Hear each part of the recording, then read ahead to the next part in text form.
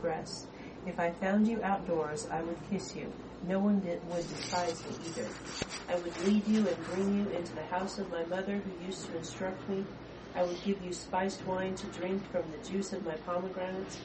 Let his left hand be under my head, and his right hand embrace me. I want you to swear, O daughters of Jerusalem, do not arouse or awaken my love until she pleases. This is just a little odd for us in verse 1. She wishes he were a sibling. That way she could freely express her love to him in public. She could kiss him whenever she wanted to then. Now, I am understanding from that apparently public display of affection between husbands and wives was taboo in this period. But it was okay between siblings. So that's a little odd, but her point is she wishes she could just kiss him all the time. She wishes she could just always, be close to him. She said, I would lead you and bring you into the house of my mother who used to instruct me. Now, that gives a whole new perspective on Titus 2, but I think a proper perspective on that. She can lead him into her quarters there, into the house of her mother, and she can practice the things her mother taught her.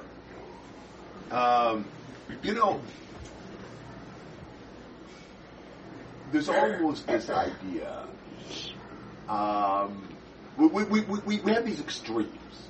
We are in, just extreme sexual permissiveness and grossness and whoa. But there's that rebound effect of where these are not things we talk about in polite company. This is something that if you were really virtuous, you wouldn't really do it, and all that kind of stuff. And parents don't talk to their children about these kind of things because it's really kind of shameful and embarrassing and whatever. This is a whole different mindset.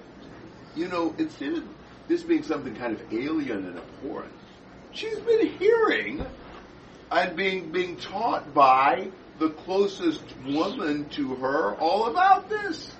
Isn't this what mothers ought to be teaching their daughters? I think that's what she's learned. And so she would lead him, bringing him into the house of her mother who used to instruct her. I would give you spiced wine to drink from the juice of my pomegranates. So she's going to give him some more fruit juice, and we know what that means. Let his left hand be under my head and his right hand embrace me.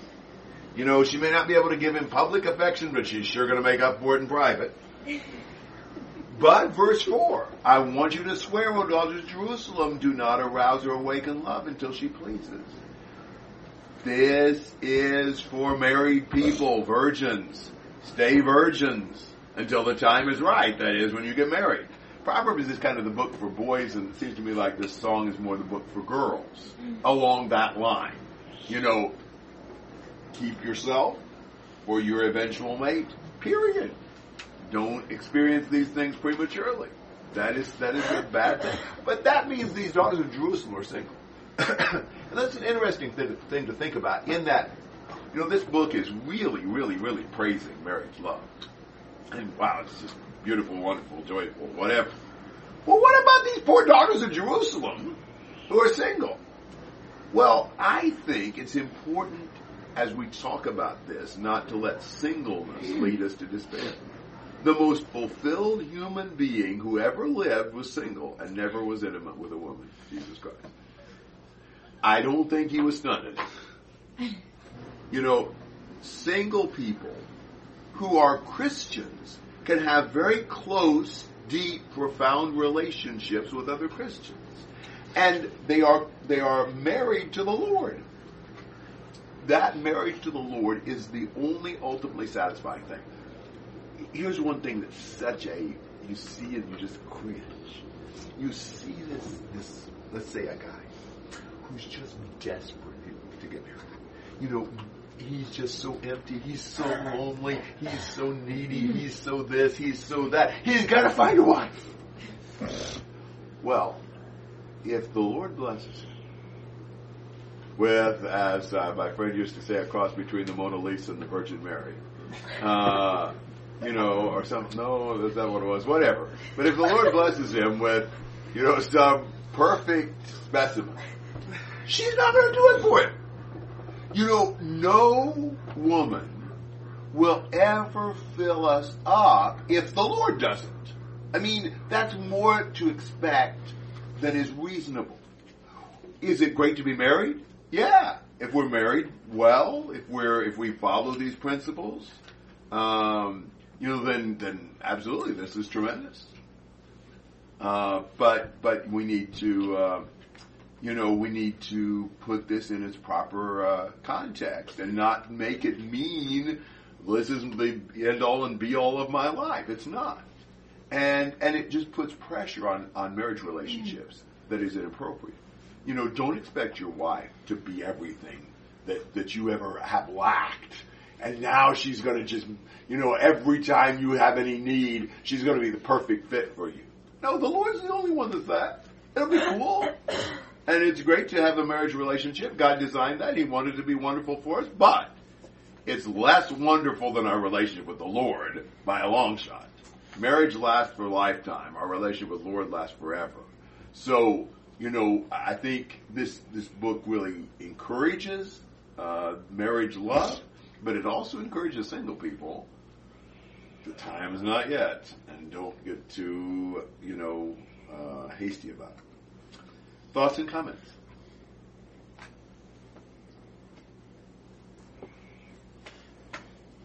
All right, how about 5 to 7? Who is that coming from the wilderness, leaning on her beloved? Under the apple tree I awakened you. There your mother was in labor with you. There she who bore you was in labor. Set me as a seal upon your heart, as a sleeve upon your arm. For love is strong as death, jealousy is fierce as the grave. Its flashes are flashes of fire, the very flame of the Lord. Many waters cannot quench love, neither can floods drown it. If a man offered for love all the wealth of his house, he would be utterly despised. Well, this is kind of the high point in this song. This is a wonderful passage. Who is this? Coming up from the wilderness, leaning on her beloved? I think the response every time when this is asked is the woman. Back in 3:6, 6:10, and here. She says, beneath the apple tree I awakened you. There your mother was in labor with you. There she was in labor and gave you birth. We've seen apples in marital contexts several times already in this book. And I suspect the verb he uses here means more than meets the eye. I awakened you. And your mother was in labor with you. She was in labor and gave you birth. I think, again, the idea that the mothers are involved in this art of love. She says, put me like a seal over your heart and like a seal on your arm. So it's like she wants to have the seal, her own special seal, imprinted on his heart and his arm. She wants to receive his love and his strength. And she wants this to be a special thing. She's got the only ring. Put me as a seal over your heart, like a seal on your arm. I'm the special, exclusive property. For love is as strong as death. Now, that is saying a lot. How strong is death? Inevitable. Yeah. You can't stop it. Nothing can. It's one of the strongest forces there is. Just as death can't be conquered, love is invincible. You can't repress it. You can't escape. It's just relentless. It's tenacious. It's unyielding. It won't let go. That's love. You ever seen death give up somebody that it once claimed? Oh, Jesus. But no. Once people enter the grip of death, they don't come back. It never releases its captives. It holds on tight and doesn't let them go. Love is like that. Love is tenacious. It endures. I don't care how many problems there are. It fights its way through and hangs on. Love is as strong as death. It won't let go. You can't get away from it. You can't get out of it. Love bears all things, believes all things, hopes all things, endures all things. Jealousy is as severe as Sheol.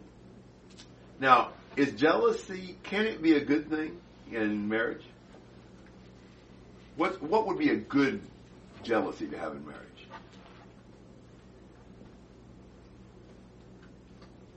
Isn't it just like the exclusive idea? Exactly. That's exactly it. I will not share my wife with anyone else. Nobody has any business infringing on my relationship with my wife. There's a possessiveness in love that's appropriate. There's an exclusiveness in love. There is a specialness in the relationship in marriage that nobody else shares. Your husband or wife knows you in a way no one else does. There are only two truly exclusive relationships in life, and both of them are to be kept exclusive. Our relationship with God and our relationship between the husband and wife. We can only have one God. We can only have one wife.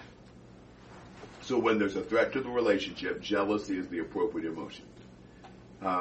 Its flashes are flashes of fire, the very flame of the Lord. Love is passionate. Love's intense. Nothing can extinguish it. It destroys everything that gets in its way. It's dangerous. You know, you got to exercise care around something as powerful as love. That's it. Is there not a dimension in love that goes beyond, rational, calculated, logical analysis? We're not just calmly explaining to our intended mate the very strengths you and her bring to the table, and you're proposing some kind of a corporate merger. This is way more intense than that. And I think this reflects that. I mean, it's flashes of fire, the very flame of the Lord. This is powerful. This is on fire. This is wow. And many waters cannot quench love, nor will rivers overflow it.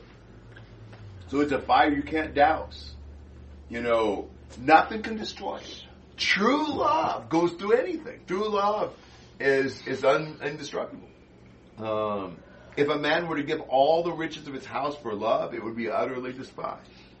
You can buy sex, you can't buy love.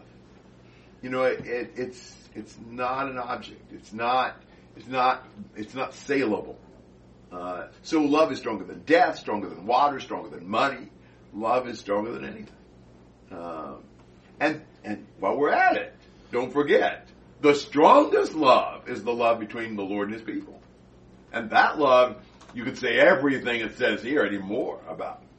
And I think it's worth meditating on that and just, understanding the nature of love itself. So, this is a good time in this book just to reflect on how love is amazing. This relationship is incredibly strong. Thoughts and comments?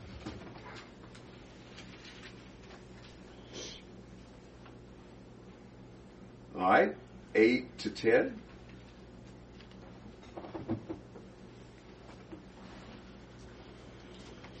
We have a little sister, and she has no breasts. What shall we do for our sister on the day when she is spoken for? If she is a wall, we shall build on her a battlement of silver. But if she is a door, we shall barricade her with planks of cedar. I was a wall, and my breasts were like towers. Then I became in his eyes as one who finds peace. Okay. Now, here's a question. Who's the we? We have a little sister who's underage, and we're trying to protect her as she gets older. Some people think these are the brothers that were mentioned back in chapter 1, that they protected this woman's purity. That would kind of tie this up nicely. The problem is, there's not anything really in the context to indicate that. So maybe, but that's kind of importing them again and kind of like, I don't know. So I'm not so sure about that. Maybe this is the couple. are they committing themselves to guard a little sister of theirs? And, but again, I don't know. Either way, I think looking at it from the standpoint of the sister, they're saying if she's a wall, we'll decorate her. If she's a door, we'll barricade it. Now, a wall keeps people out. A door lets you come in. So the idea is we don't want anybody coming into this little sister. She's got to be a wall, barricaded. Nobody gets in. Remember that locked garden and all that? I think it's the idea she doesn't. They're concerned to protect that little sister so that nobody messes with her. There is so much importance in purity, and premarital purity. It just, this book just keeps harping on that. But you really destroy the relationship, you destroy the love when you've already, thrown that around. I'm not saying that people can't have sinned and come back to the Lord and have good marriages. But this is detrimental, very detrimental to marriage. And she responds, I was a wall, and my breasts were like towers, and I became in his eyes as one who finds peace. She herself had been a wall. She says, I've kept myself chaste. She's protected her purity until the time was right. And nobody had been able to overcome her defenses. She's fully mature now. She's got plenty of assets, but nobody's taking them until she gets married. This ought not to seem strange after all those warnings to the daughters of Jerusalem. This is a part of the point. Just like Proverbs is saying, watch out for the strange woman. She's saying here, keep yourself, no relationship until you're married. Be a wall, not a door. And think about the spiritual application. We need to protect our own spiritual purity. Sometimes we sell our vineyard to the highest bidder, and then we find out they're paying us in counterfeit currency. But we don't want anybody getting in the way of that exclusive relationship we have with the Lord. That needs to be protected, barricaded. Don't let anybody through. All right, comments and questions on that? Verse 10. So she's saying, I was pure, and now I have peace. I have a good, calm, proper relationship. So the purity led to the peace kind of concept. Yes, absolutely. And, it gives you more security all the way around when both of you have been pure until marriage, including with each other. I think that gives a lot more sense of trust and a stronger basis for the marriage.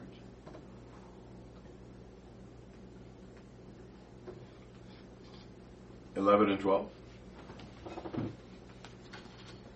Solomon had a vineyard at Baal Hamon. He entrusted the vineyard to caretakers. Each one was to bring 1,000 shekels of silver for its fruit.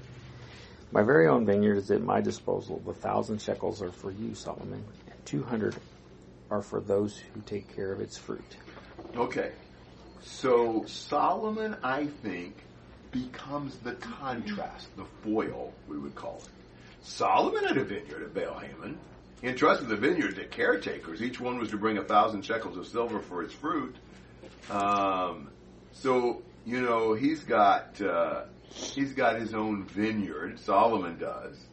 He had a whole harem. He pays people to take care of him. Like it was some kind of a commercial enterprise.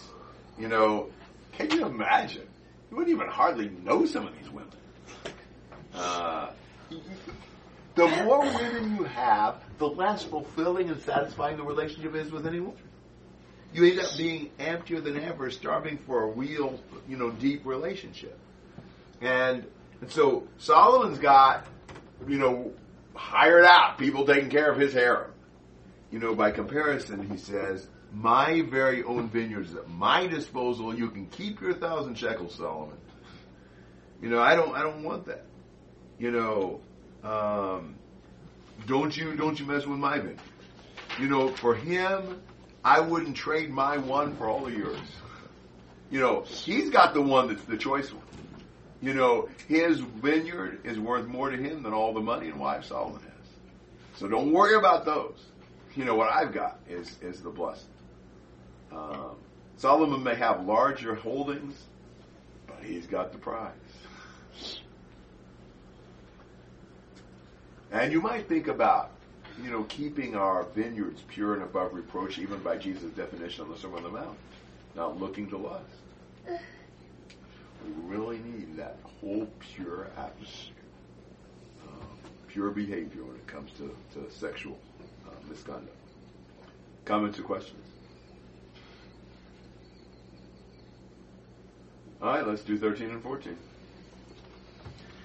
O you who dwell in the gardens, with companions listening for your voice, let me hear it.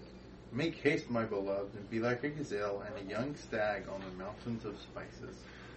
So he says, you who sit in the gardens, which is the sphere of love in this song, my companions are listening for your voice, let me hear it. He still loves to talk to her. He finds her voice delightful. You know, this is not some boring relationship. It's an exciting thing still for him. And she says, hurry, my beloved, be like a gazelle or a young stag on the mountain of spices. She's eager for him to come to her. Remember, the mountain of spices is a part of her anatomy. And so she's inviting him to bound in and enjoy the relationship with her. You wonder if they'll ever get better break. You know, it's like, wow, these guys are really in love. Isn't that cool? You know, that's a wonderful relationship. So they depart off into the countryside, you know, leaving us to imagine what they've enjoyed, kind of this love that never ends. They belong to each other. They're free to pursue the delights of love. They have this commitment to each other. They can enjoy each other. It's just, wow. You know, marital love is where it's at.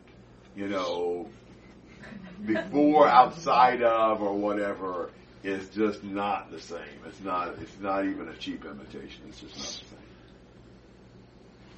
Thoughts and comments? Very repetitive. Yeah. There were a lot of it. But I mean, you know, we kind of need that. And, but I think a lot of good insights, a lot of helpful thoughts. So I'm glad to be able to share that. And I was just asked the other day if it was on the website. So